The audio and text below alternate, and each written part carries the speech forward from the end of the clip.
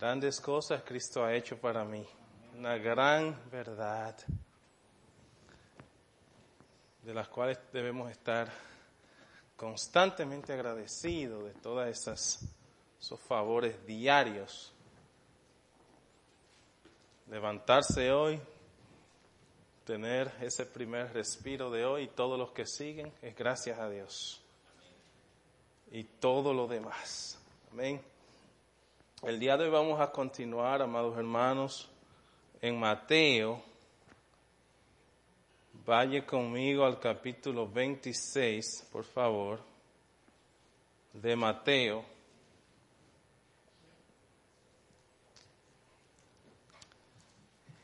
Y el tema del mensaje, no niegues a Cristo. Y vamos a abordar la negación de Pedro. Jesús anuncia la negación de Pedro.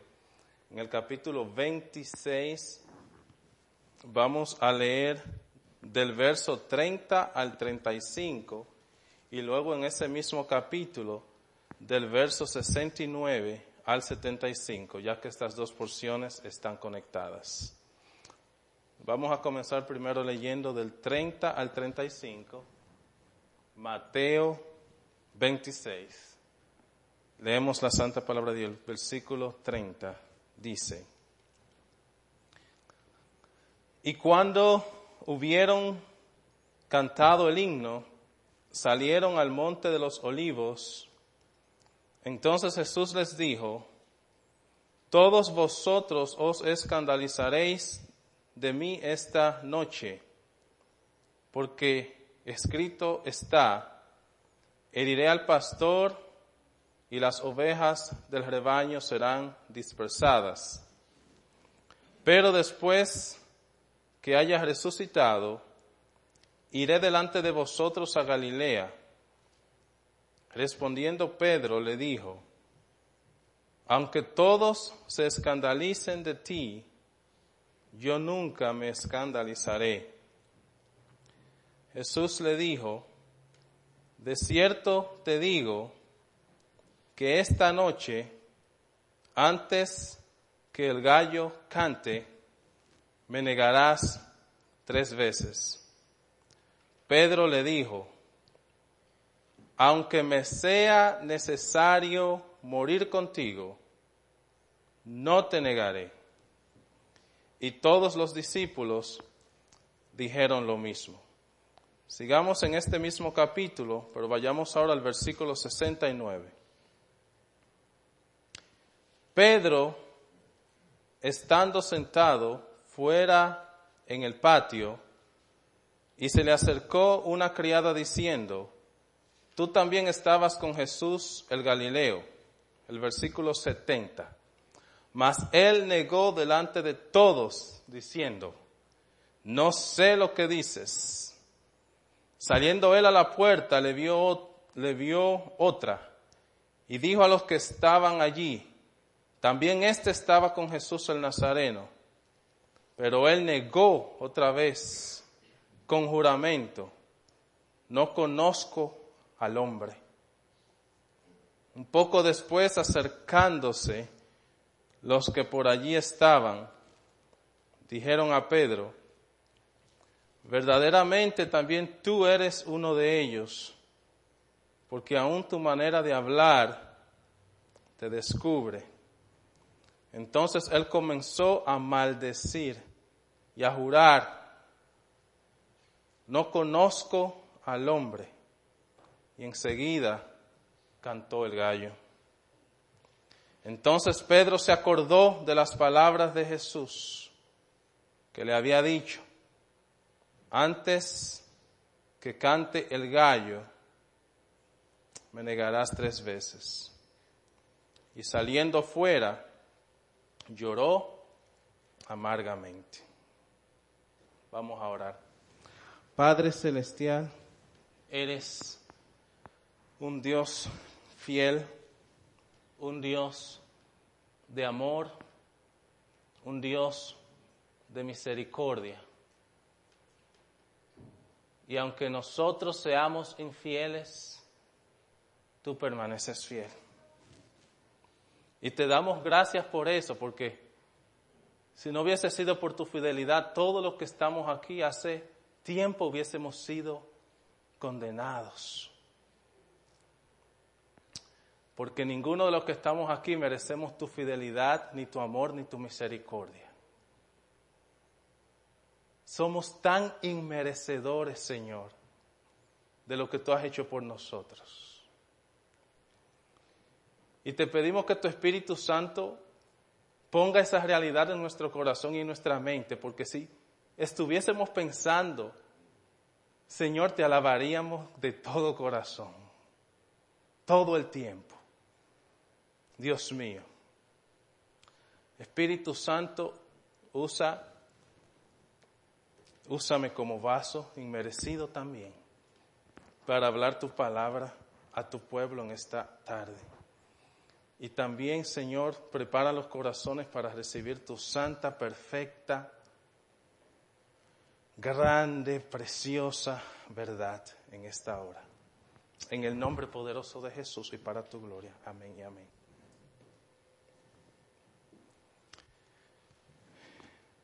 No niegues a Cristo. Es el tema de hoy. Y seguimos, amados hermanos, con Mateo.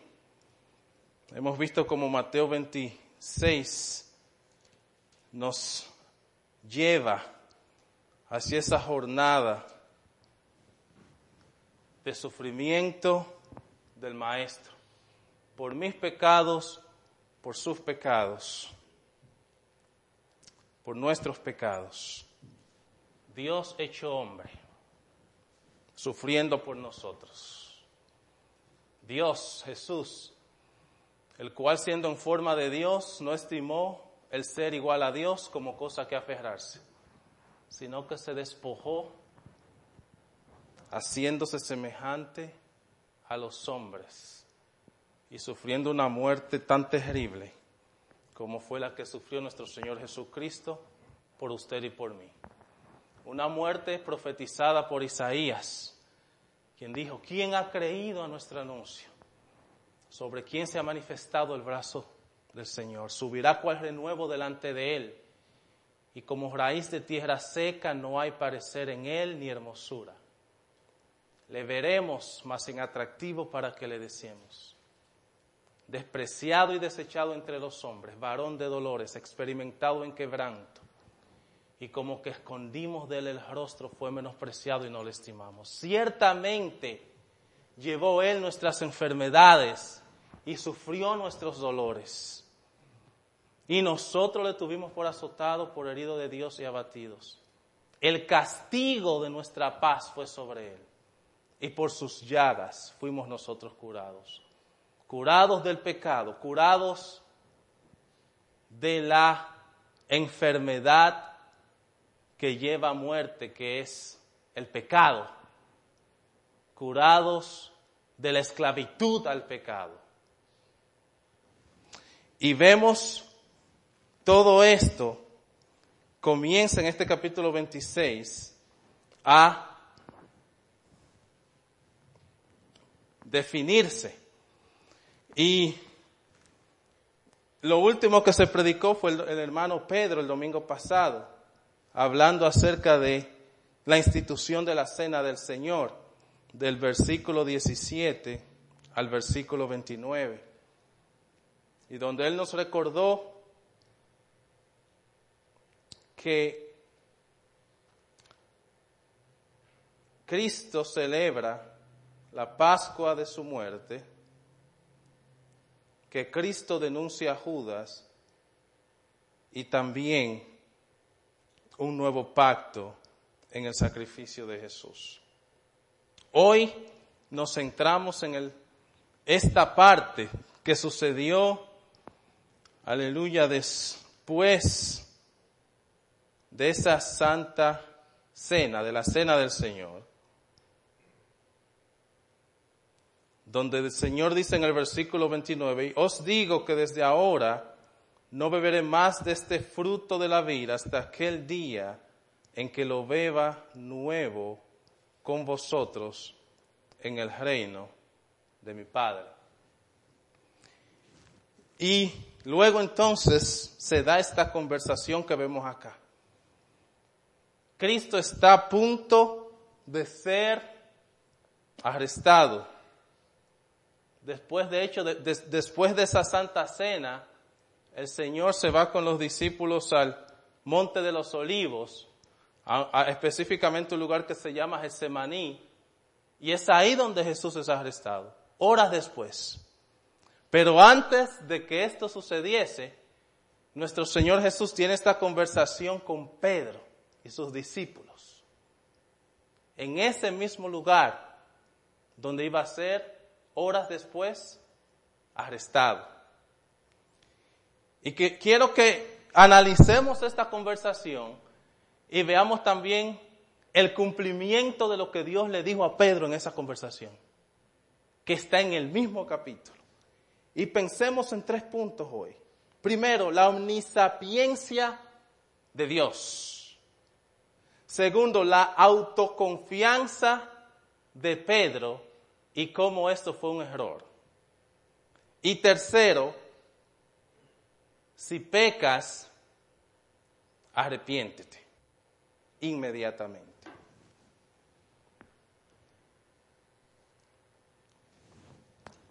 La omnisapiencia y la soberanía de Dios. Versículo 30. Y cuando hubieron cantado el himno, salieron al monte de los olivos.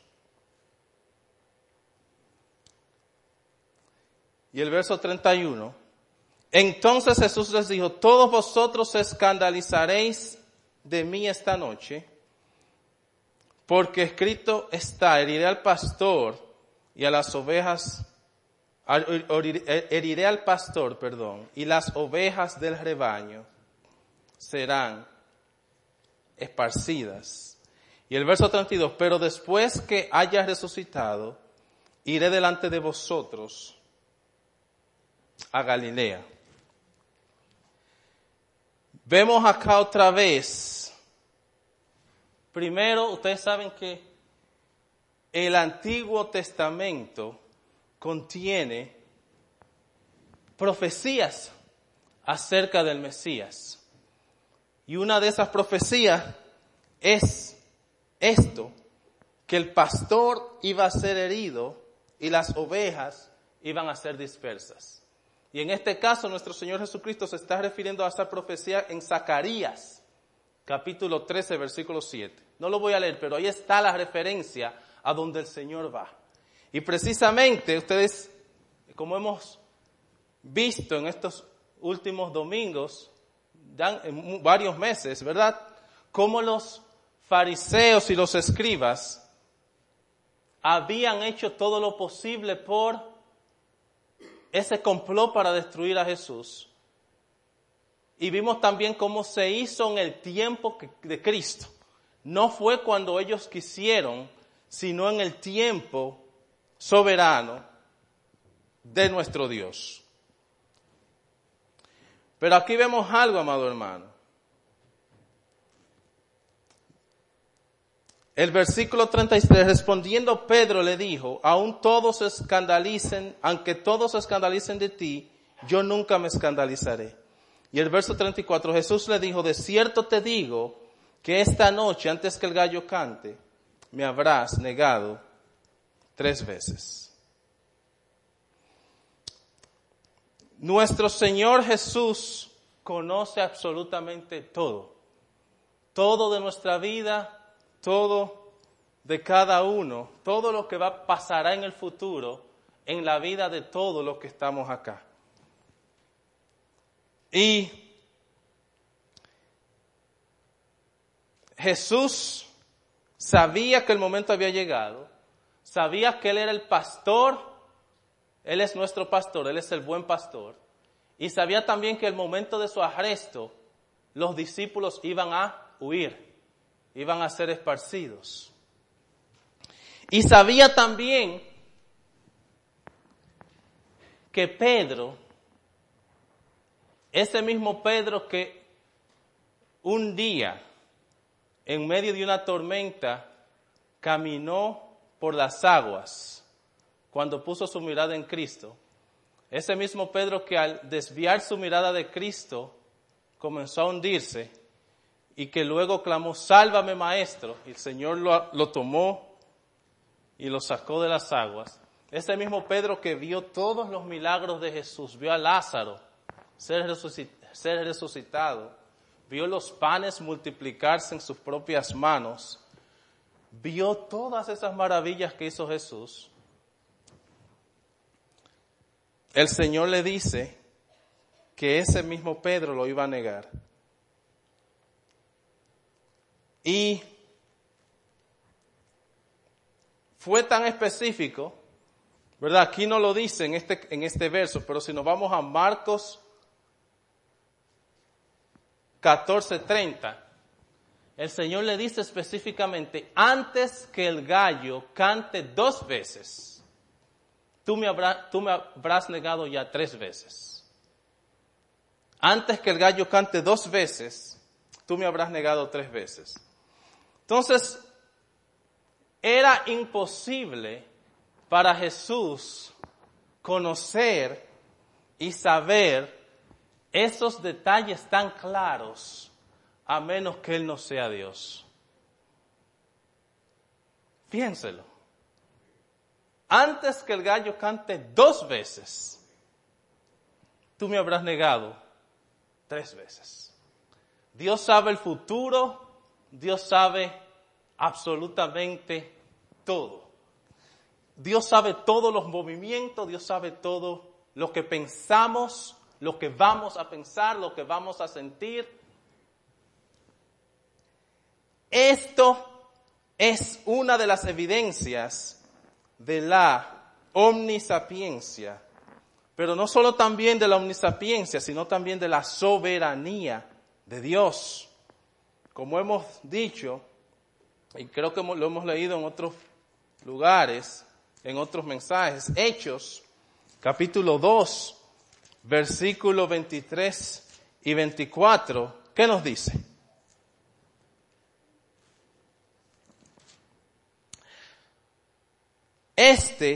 Entregado por el determinado consejo y anticipado conocimiento de Dios, prendisteis y matasteis por mano de manos inicuas, crucificándoles.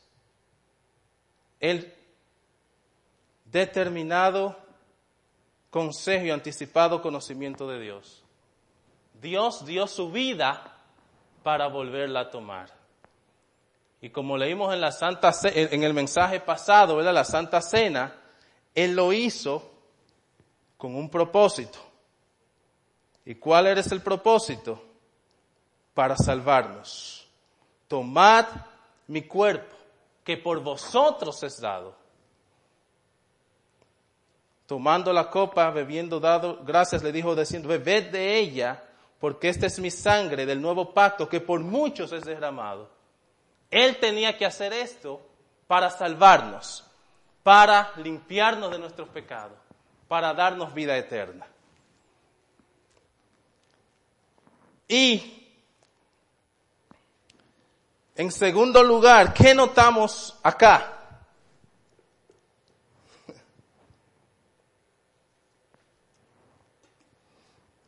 La autoconfianza de Pedro.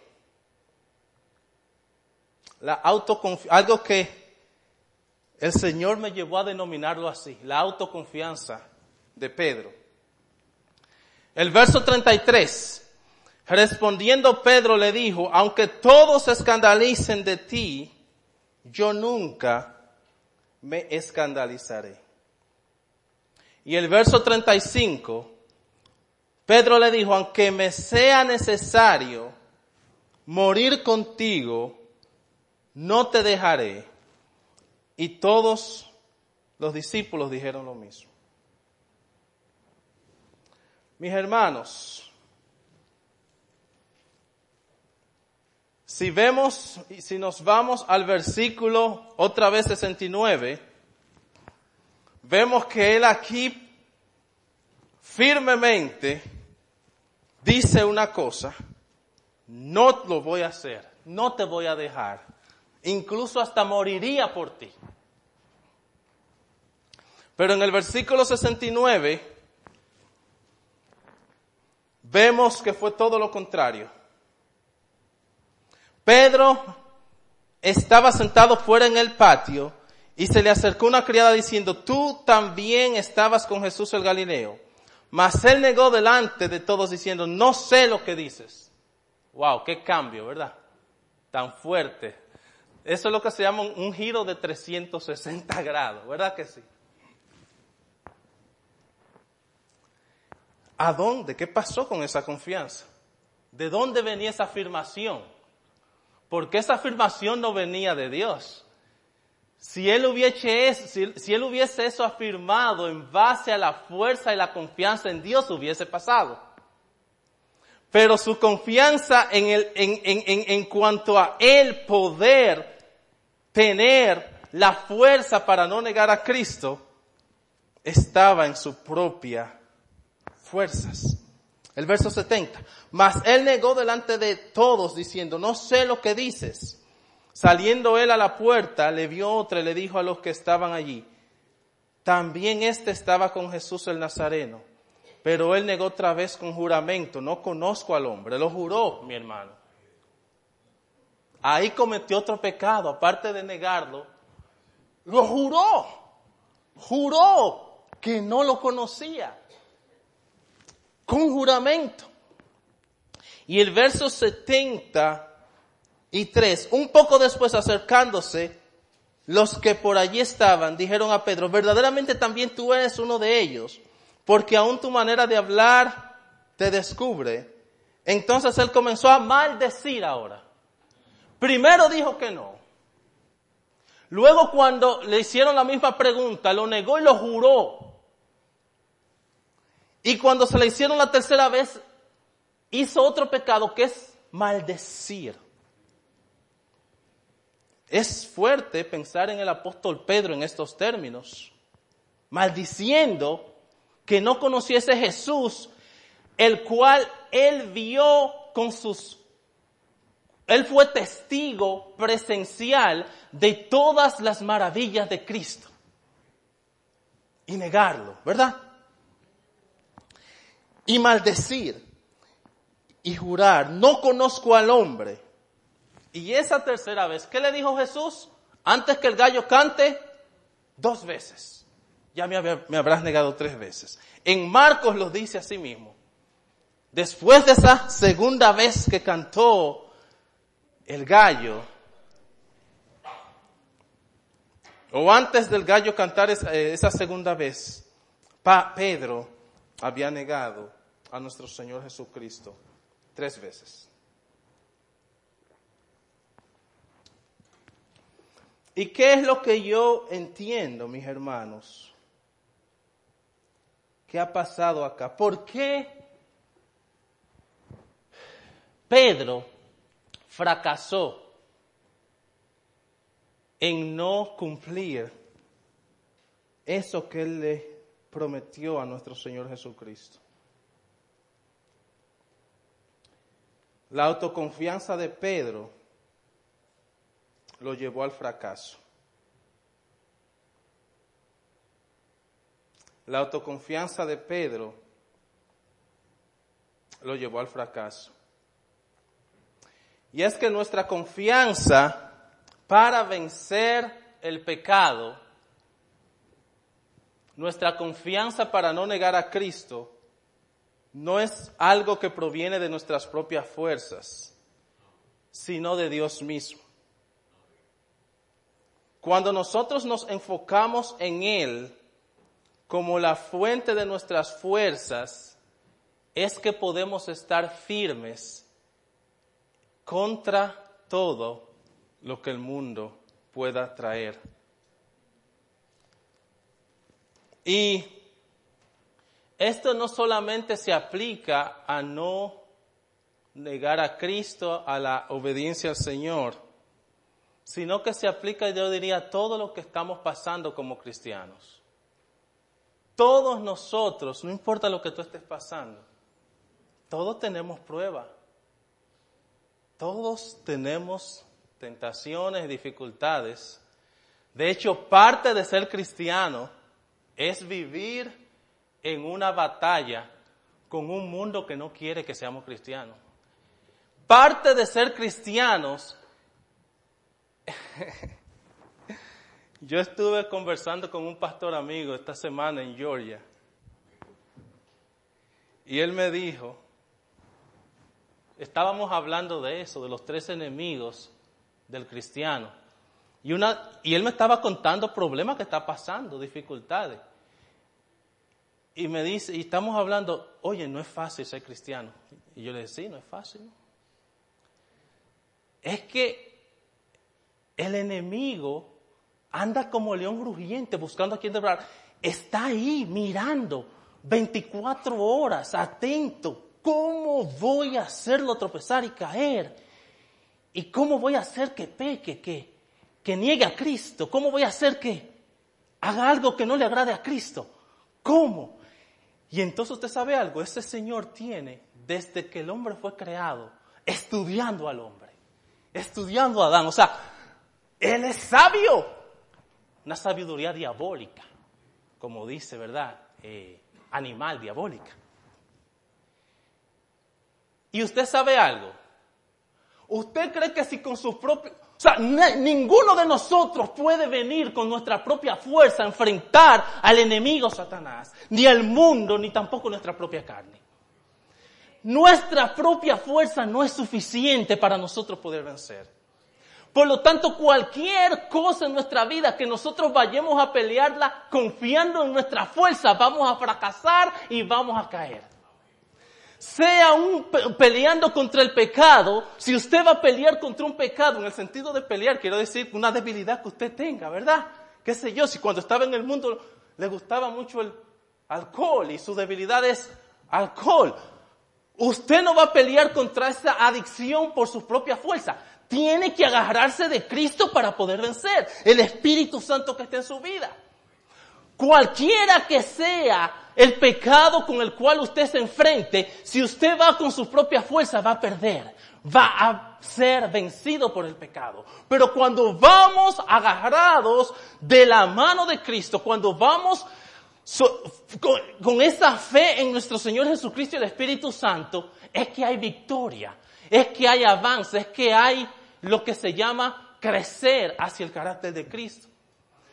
Si tú tienes un problema en tu casa, lo que sea, no lo pelees con tu fuerza, agárrate de Cristo y peléalo con Cristo en tu mente, en tu corazón.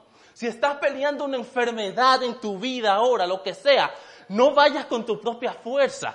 Pelea eso, agárrate de Cristo. Él es la fuente de fuerza para nosotros poder avanzar. La autoconfianza de Pedro fue su fracaso. Si nosotros enfrentamos lo que sea en nuestra vida en base a nuestra propia fuerza, en base a vanagloria, en base a confianza nuestra, en base a que yo voy a hacer, usted va a fracasar. Al igual que lo hizo Pedro.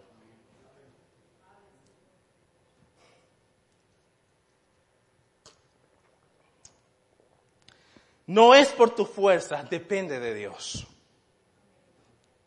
¿Qué dice 2 de Corintios, capítulo 2?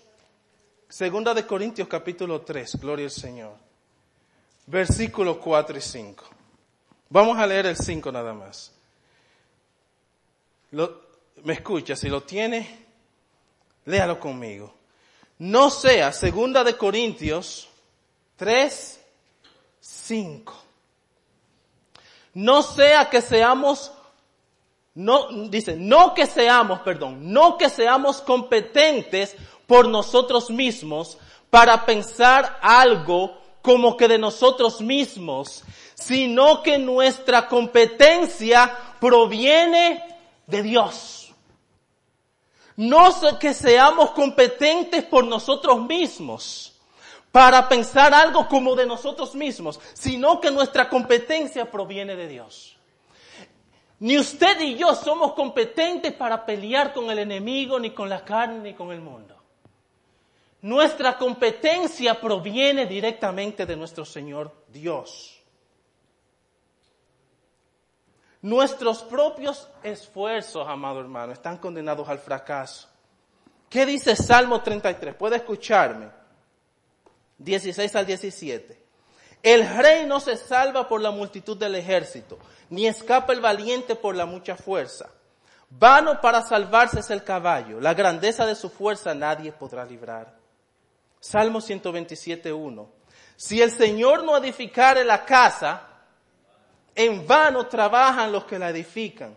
Si el Señor no guardare la ciudad, en vano vela la guardia. ¿Qué dice Juan 15:4-5? Permaneced en mí y yo en vosotros. Como el pámpano no puede llevar fruto por sí mismo, si no permanece en la vid, así tampoco vosotros, si no permanecéis en mí.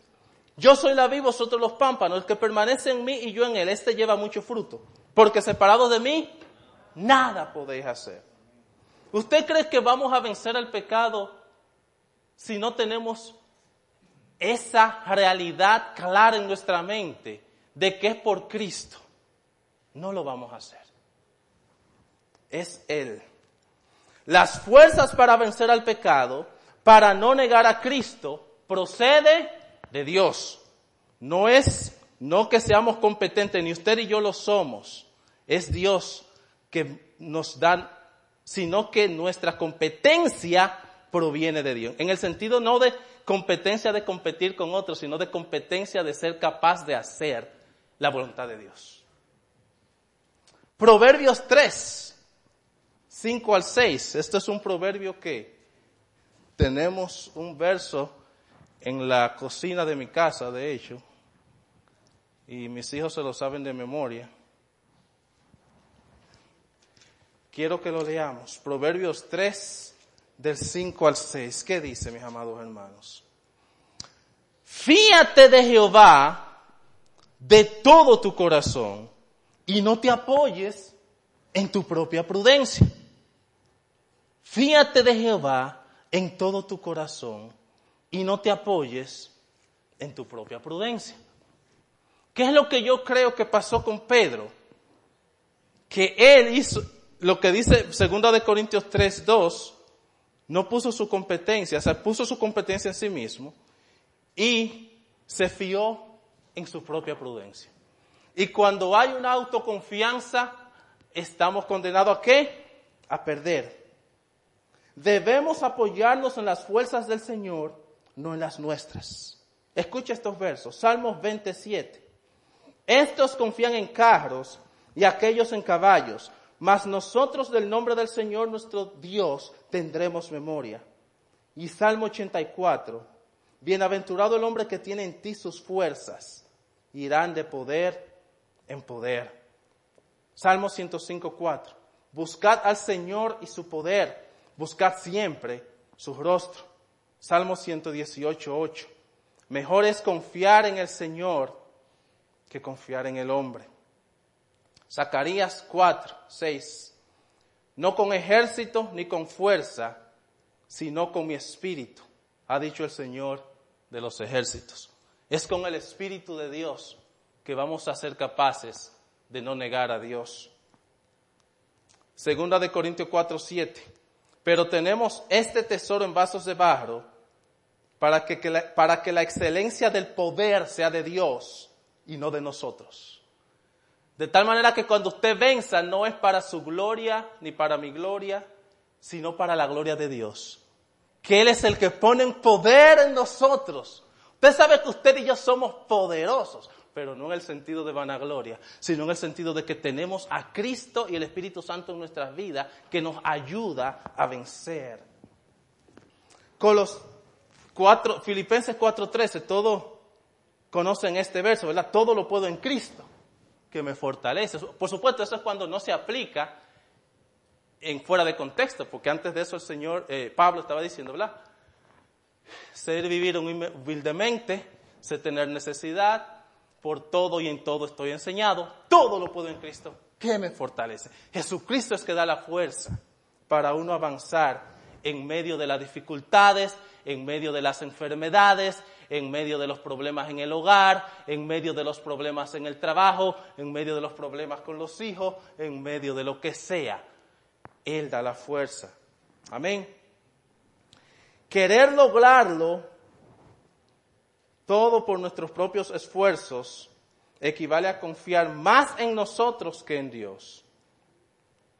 Cosa que él, ¿verdad? Que no es cierto. Jeremías 17:5. Maldito el varón que confía en el hombre y pone por su brazo y su corazón se aparta del Señor. Y pone carne por su brazo, y su corazón se aparta del Señor. Una vez yo estaba orando y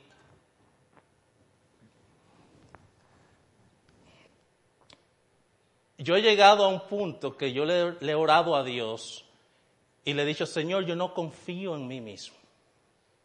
Yo no confío en mí mismo. Es que usted no puede confiar ni usted mismo, ni en usted mismo. ¿Usted sabía eso? ¿Por qué? Porque, mis hermanos, hay veces que si usted confía en sí mismo, usted se va a desilusionar.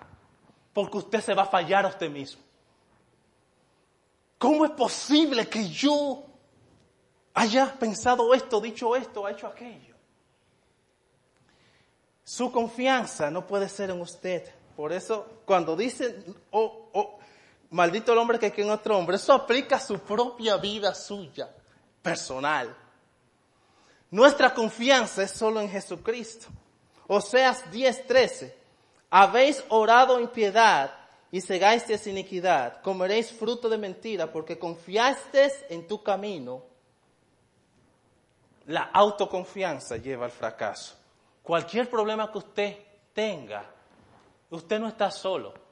No lo luche por su propia fuerza.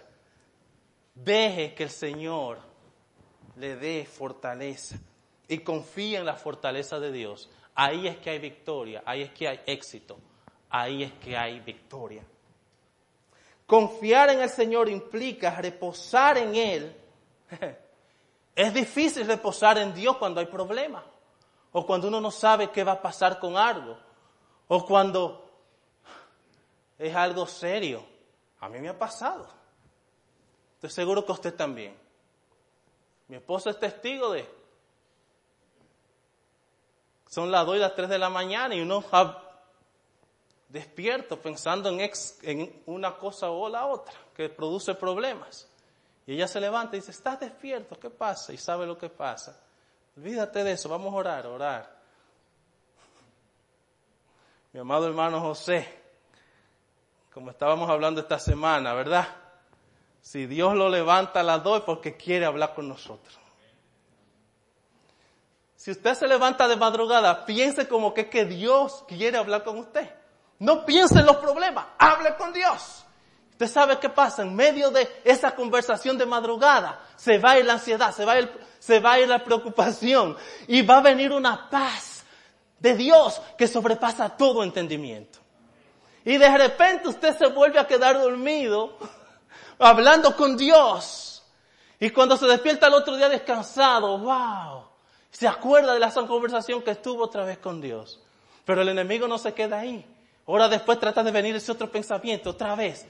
Vuelva a Dios, que es la fuente de su confianza y de pelear todas esas cosas.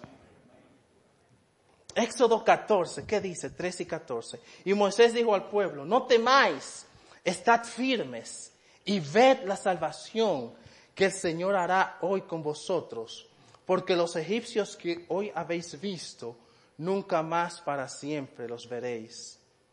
El Señor peleará por vosotros y vosotros estaréis tranquilos. Isaías 40:31. Pero los que esperan al Señor tendrán, ¿qué? Nuevas fuerzas. Levantarán alas como las águilas. Correrán y no se cansarán. Caminarán y no se fatigarán. Wow. Correrán y no se cansarán.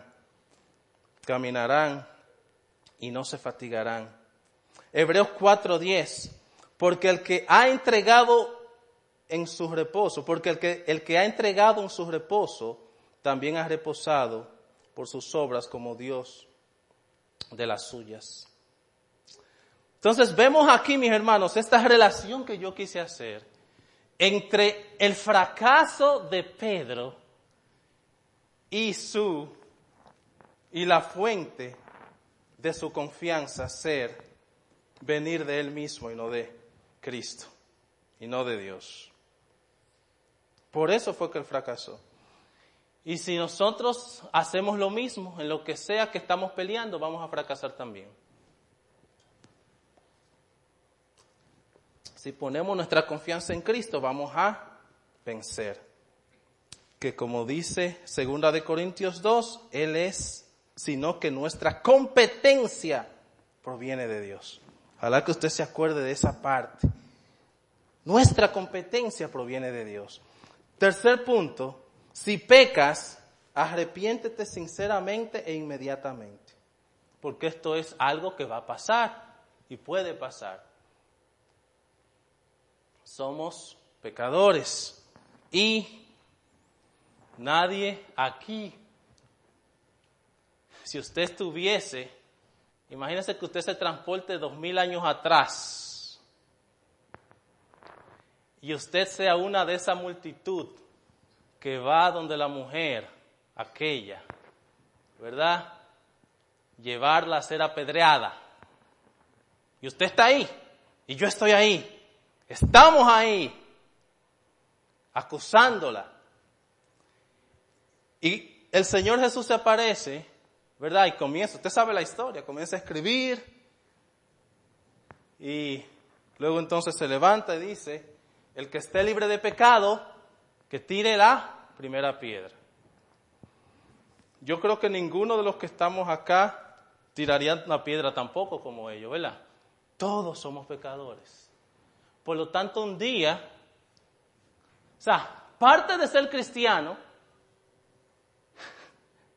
es pedirle a Dios perdón todos los días. Un cristiano que no pida perdón diariamente no es cristiano. ¿Cómo vamos a ser cristianos si no pedimos perdón diariamente por nuestros pecados y nos arrepentimos de nuestros pecados? ¿Por qué nuestro Señor Jesucristo en el Sermón del Monte, una de las cosas que enseñó a sus discípulos fue a orar? Y les dice, ¿cuál es una de las cosas que dice esa oración del Padre Nuestro? Y perdónanos nuestras ofensas, así también como nosotros perdonamos a los que nos ofenden. Esta es una oración modelo de aplicación diaria. Por lo tanto, el Señor Jesús está instando a sus discípulos a que todos los días pidan perdón. ¿Por qué? Porque pecamos con un pensamiento. Señores, Isaías 6 nos dice que nuestro Dios es santo, santo, santo, santo. Y cuando el profeta Isaías vio esa visión, dice, estaba temblando por su vida. Yo soy un hombre de labios impuros. ¿Por qué? Porque Dios es santo. Y entonces, a ese Dios tan santo y perfecto, ¿usted sabe lo que significa perfecto? Perfecto, pecado, nada de imperfección. Completamente puro, sin ninguna iniquidad en él, dice Deuteronomio. Y nosotros, aún con nuestros pensamientos impuros, pecamos. Por lo tanto, hay que pedirle perdón a Dios todos los días. Aunque usted se porte lo más bien, que todo el mundo lo vea y dice, ese hombre es un hombre de Dios, ese hombre no rompe un plato. Usted sabe que ha fallado, aún en un pensamiento. Por lo tanto, nadie puede venir delante de Dios como inocente, a menos que no sea por la sangre de Jesús. Y por eso es que el Señor en esa oración modelo nos insta a que diariamente pidamos perdón y nos arrepintamos de nuestros pecados. Eso creo que fue lo que hizo Pedro. Pedro cayó. Pedro al principio negó a Cristo, ¿verdad? Y puso su confianza en sus propias fuerzas. Pero, ¿qué dice el versículo 75 de Mateo 26?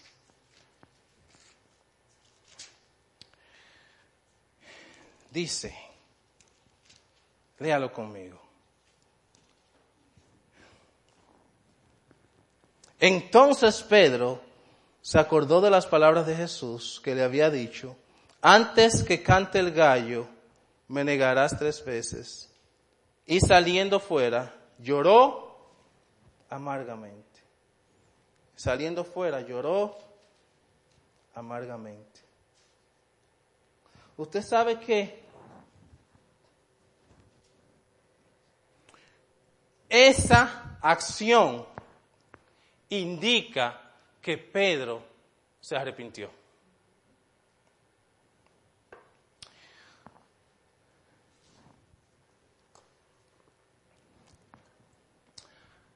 Cuando nosotros vemos la santidad de Dios y cuando vemos nuestra pecaminosidad y cuando hay arrepentimiento genuino de corazón, usted sabe que una de las cosas que el Señor le dijo a los fariseos es: cuando oréis no sean como los hipócritas, ¿verdad?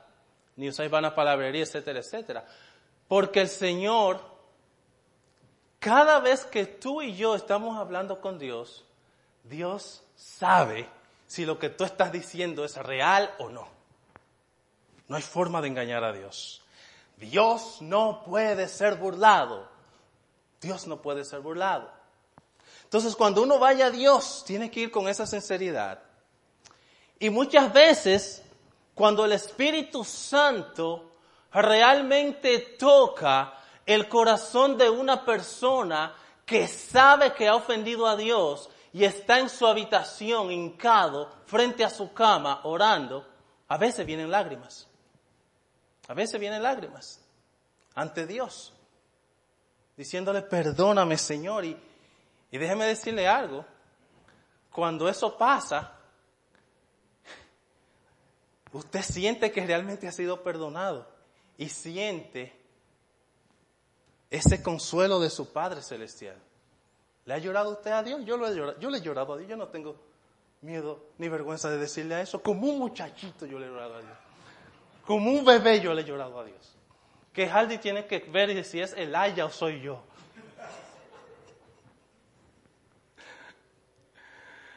Mis hermanos, Pedro lloró amargamente, arrepentido de haber negado a ese hombre Dios que había. O sea, usted sabe que Jesús es Dios hombre, ese hombre Dios que él había sido testigo de tantas cosas gloriosas.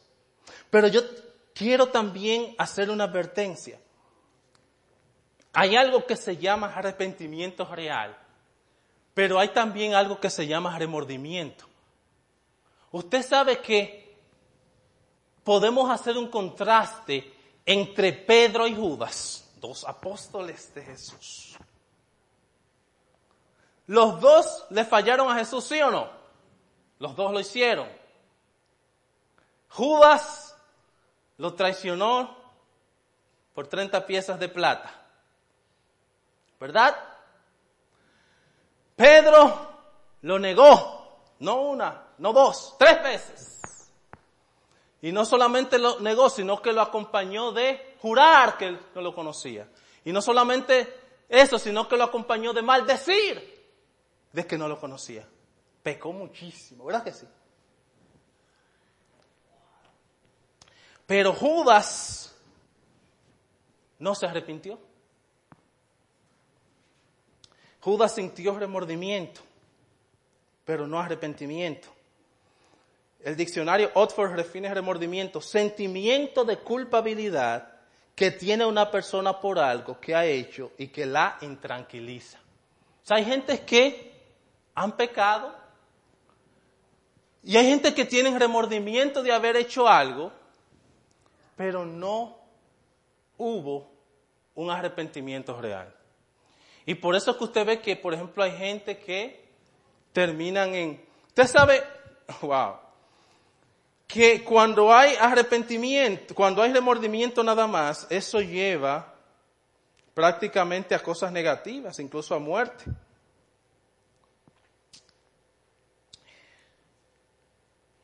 Pero el arrepentimiento lleva vida. Creo que voy a leer un verso más adelante con relación a eso, pero se lo digo de antemano. ¿Cuál es la diferencia entonces entre arrepentimiento real? Oiga lo que es el arrepentimiento. El arrepentimiento es mucho más que limitarse a reconocer que se ha obrado mal.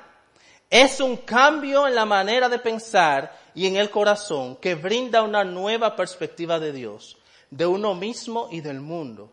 Implica también apartarse del pecado y volverse a Dios en busca de perdón. Cuando hay arrepentimiento, no puede haber arrepentimiento sin apartamiento del pecado. Cuando hay arrepentimiento hay también un apartamiento, hay un cambio, hay una transformación. Y eso lo vemos en Pedro, ¿sí o no? Lo vemos en Pedro porque ese mismo Pedro que negó a Jesús, cuando nos vamos a Hechos ahora, en el capítulo, después del día de Pentecostés, 3, 4, 5 de Hechos, vemos a ese mismo Pedro frente al concilio, hablando de Cristo, vemos a ese mismo Pedro siendo azotado, vemos a ese mismo Pedro estando dispuesto ahora a morir por su maestro. Entonces, ¿hubo o no un cambio en Pedro? Sí lo hubo. Él se arrepintió, pero nunca más volvió a negar a Jesús después de eso.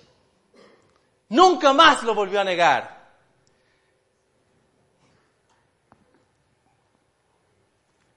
El arrepentimiento está acompañado de cambio, de apartarse. Si no está acompañado de eso, no es un arrepentimiento real. Pedro se arrepintió sinceramente, Judas no lo hizo. Quizás tuvo remordimiento nada más y un sentimiento de culpa y eso lo llevó, ¿verdad?, a la muerte. ¿Qué dice Proverbios 28:13? ¿Quiere buscarlo conmigo? Proverbios 28:13. Dice la palabra del Señor: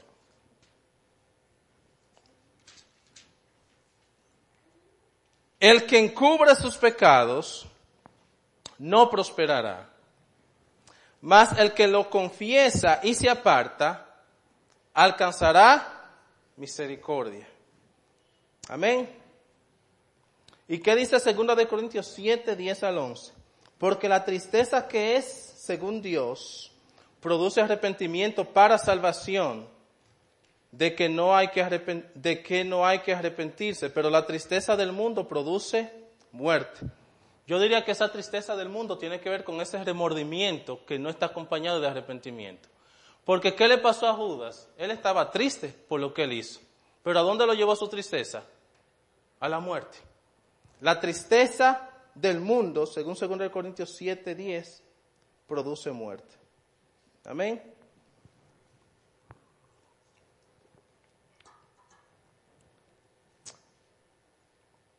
Entonces, mis hermanos, el arrepentimiento verdadero, el que se arrepiente odia el pecado. El que tiene remordimiento lo que tiene realmente es miedo a las consecuencias de ese pecado. El que se arrepiente odia el pecado. El que tiene remordimiento solamente tiene miedo a las consecuencias de su pecado. Miedo de ir a la cárcel, miedo a lo que sea. Pero el que se arrepiente de verdad odia el pecado y tiene ese sentimiento de que tiene que pedirle perdón a Dios. Juan 3, 20, 21. Porque todo aquel que hace lo malo aborrece la luz y no viene a la luz para que sus obras no sean reprendidas. Mas el que practica la verdad viene a la luz para que sea manifiesto que sus obras son hechas en Dios. Segunda de Pedro 3, 9. El Señor no retarda su promesa, según algunos la tienen por tardanza, sino que es paciente para con nosotros, no queriendo que ninguno perezca, sino que todos que procedan al arrepentimiento. Entonces vemos acá, ¿verdad? Vimos tres puntos. Primero, la omnisapiencia de Dios. Segundo, la autoconfianza de Pedro, que eso fue el error que lo llevó a fracasar, no poner su confianza en Cristo como la fuente de su fuerza para poder no negar a Cristo. Y tercero, si pecamos hay que arrepentirnos sinceramente, inmediatamente. Eso fue lo que hizo Pedro. La evidencia fue, primero, su verdad, cómo él se arrepintió, lloró amargamente ante Dios. Segundo, cuando se presentó la oportunidad otra vez, jamás volvió a negar a Cristo de nuevo, sino que hubo un cambio en su vida. Arrepentimiento está acompañado de cambio. Si no, no es un arrepentimiento real. Entonces, a manera de aplicación, unos cuantos puntos y versos, ¿verdad? Y hemos estado dando aplicación a medida que el sermón avanza, pero unas cuantas cositas más. Primero, ¿verdad? No neguemos a Cristo. Y entonces, lo primero que quiero recordarles es que no neguemos a Cristo avergonzándonos de Él. Usted sabe que hay gente que le da vergüenza que sepan que son cristianos, ¿verdad? Si a uno le da vergüenza que sepan que uno es cristiano, uno está negando a Cristo ahí. Yo me acuerdo cuando yo era jovencito, ¿verdad? Yo vine, todos saben, cuando tenía 12 años vine al Evangelio. En la iglesia que me convertí, uno ve muchas cosas en este camino, hermano. Habían hermanos nuevos creyentes que venían de camino, ¿verdad? Y cuando estaban a una esquina de la iglesia sacaban su Biblia. Pero cuando estaban caminando, nadie le podía... Vergüenza. Y yo era un poco tremendito, porque yo sabía, y yo entonces me iba 3 esquinas antes. Siervo, mi hermano, Dios te ve. Y lo voceaba, que todo el mundo oiga. Oh, gracias, hermano, vamos.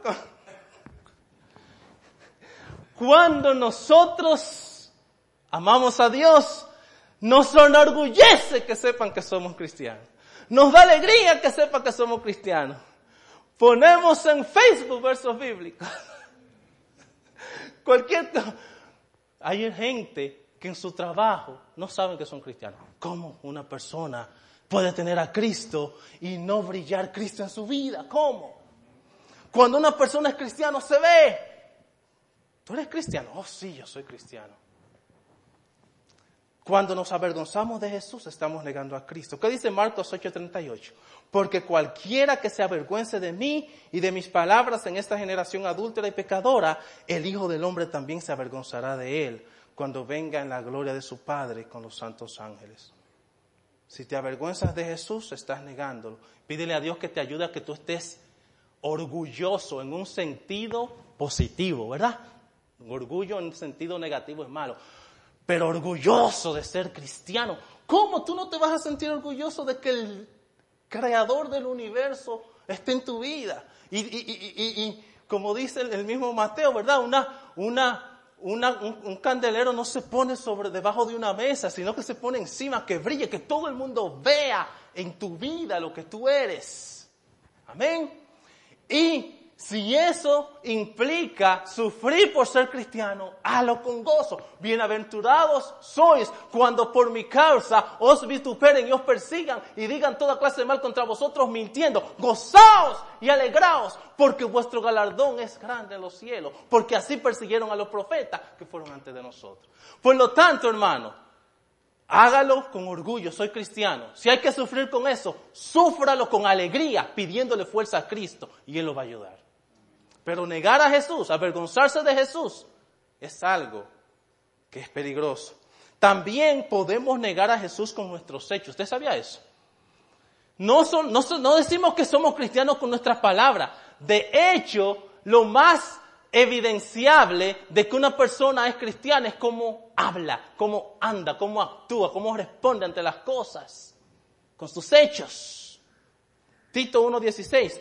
Profesan conocer a Dios, pero con sus hechos lo niegan. Por lo tanto, hay manera de vivir en la cual podríamos negar a Jesús. Profesan conocer a Dios, pero con sus hechos lo niegan. No neguemos a Jesús con nuestros hechos. Dice, profesan conocer a Dios, pero con sus hechos lo niegan, siendo abominables y desobedientes e inútiles para cualquier obra buena. ¿Ven cómo se conecta ahí, en ese verso, la desobediencia con negar a Dios? Por lo tanto, un cristiano genuino siempre va a hacer todo lo posible por crecer ¿en qué? En obediencia. Cada vez que uno desobedece un mandamiento, está negando a Dios. Eso es lo que nos dice este texto. No niegues a Cristo, hermano. No, tampoco yo. Si tú profesas ser cristiano y vives como los del mundo, en desobediencia a Dios y sus mandamientos, estás negando a Cristo. Amado hermano y hermana, no niegues a Jesús con tus hechos. Vive una vida de obediencia a Dios y profesa a Jesús en tu palabra, en tus hechos, sin avergonzarte de lo que eres. No niegues a Jesús con falsas doctrinas, tampoco. Porque si tú predicas algo que no es bíblico, estás negando a Jesús. Porque si tú dices que Jesús es algo que no es lo que la Biblia dice que es Jesús, estás negando ese Jesús real, ¿sí o no? Estás de hecho engañando a los otros. ¿Qué dice 2 de Pedro 2:1? Pero se levantaron falsos profetas entre el pueblo, así como habrá también falsos maestros entre vosotros, los cuales encubiertamente introducirán herejías destructoras, negando incluso al Señor. O sea, hay una relación entre enseñar algo no bíblico con negar a Dios. Avergonzarnos de Él es negarlo. Con nuestros hechos, una vida que no sea acorde a lo que decimos con nuestras palabras, también lo podemos negar. Y también enseñando cosas no bíblicas es un peligro de negar al Señor. Así que medita en las consecuencias, ¿verdad? Quiero que no neguemos a Cristo. Y hay consecuencias para aquellos que los niegan, como dijimos, ¿verdad? Mateo 10:33, pero cualquiera que me niegue delante de los hombres, yo también lo negaré delante de mi Padre que está en los cielos. Si pecas, ven a Cristo en arrepentimiento sincero. Cambia tus actos para no ofender más a Dios, no solo sintiendo remordimiento, sino experimentando arrepentimiento. Y confía en Él para no volver a caer. Es por su fuerza, no por las tuyas. Ora para que Dios te dé esa fuerza necesaria para vencer lo que sea que tú estás peleando. Y si caes, levántate otra vez, no te rindas. Y dile, Señor, las fuerzas que me diste no fueron suficientes, necesito más todavía. Usted sabe, y entonces el Señor te va a dar más. Usted sabe que esa oración al Señor le gusta, ¿verdad? Cuando tú oras para que Dios te dé fuerza para vencer, el Señor ama esa oración. Esa es la oración que le agrada a Él. Por lo tanto, si tienes más fuerza, pídela a Dios. Si estás aquí, ¿verdad? Si hay alguien que no conoce a Cristo, Él te llama a que vengas en arrepentimiento y fe también. Arrepiéntete y de tus pecados, ven a Cristo y confía en Él, el cual te va a ti también ayudar a serle fiel, a no negarle y también a guardar sus mandamientos. Amén. Así que quédese con esto en la mente. No niegues a Cristo. No lo niegues con avergonzarte de Él. No lo niegues con tus hechos. No niegues enseñando cosas que no son bíblicas. No confíes ni en ti mismo. Confía en Jesús, confía en Dios, confía en el Espíritu Santo. No en ti mismo, porque si pones tu confianza en ti para pelear contra el pecado, para pelear contra cualquier problema, vas a fracasar. Pero si tu confianza, tu fuente de la fortaleza es Dios, sea lo que sea que tú estás pasando, cuando tu fe es Cristo, Él te va a dar la victoria para su gloria y para su honra. Vamos a orar. Padre, gracias por tu palabra. Es viva, eficaz, más cortante que toda espada de dos filos, Señor, y penetra hasta partir el alma, la coyuntura, los tuétanos y discierne los pensamientos y las intenciones del corazón. Señor, mientras reflexionamos en Pedro, Dios mío, sabemos y vemos cómo no podemos confiar en nuestras propias fuerzas, Señor. No podemos tener autoconfianza para no negarte. Ayúdanos, Dios mío, a darnos de tu fuerza para enfrentar lo que cada uno de nosotros está enfrentando en este momento. Ayúdanos a vencer en esta batalla contra el mundo, contra el enemigo y contra nuestra propia carne, Señor. Ayúdanos a estar orgullosos de ser cristianos, Dios mío, y de que la luz de Cristo se refleje sin ningún tipo de vergüenza ni temor. Si sufrimos por ti, ayúdanos a hacerlo con gozo, Señor, Padre de la gloria, pensando que nadie ha sufrido más que tú, que moriste por nosotros en la cruz del Calvario. Ayúdanos, Señor, a no negarte con nuestros hechos, Señor, tampoco, Padre de la gloria, y ayúdanos a ser una iglesia, Señor, que que crezca en conformidad a Cristo cada vez más y más para tu gloria y para tu honra. En el nombre poderoso de Jesús. Amén y amén.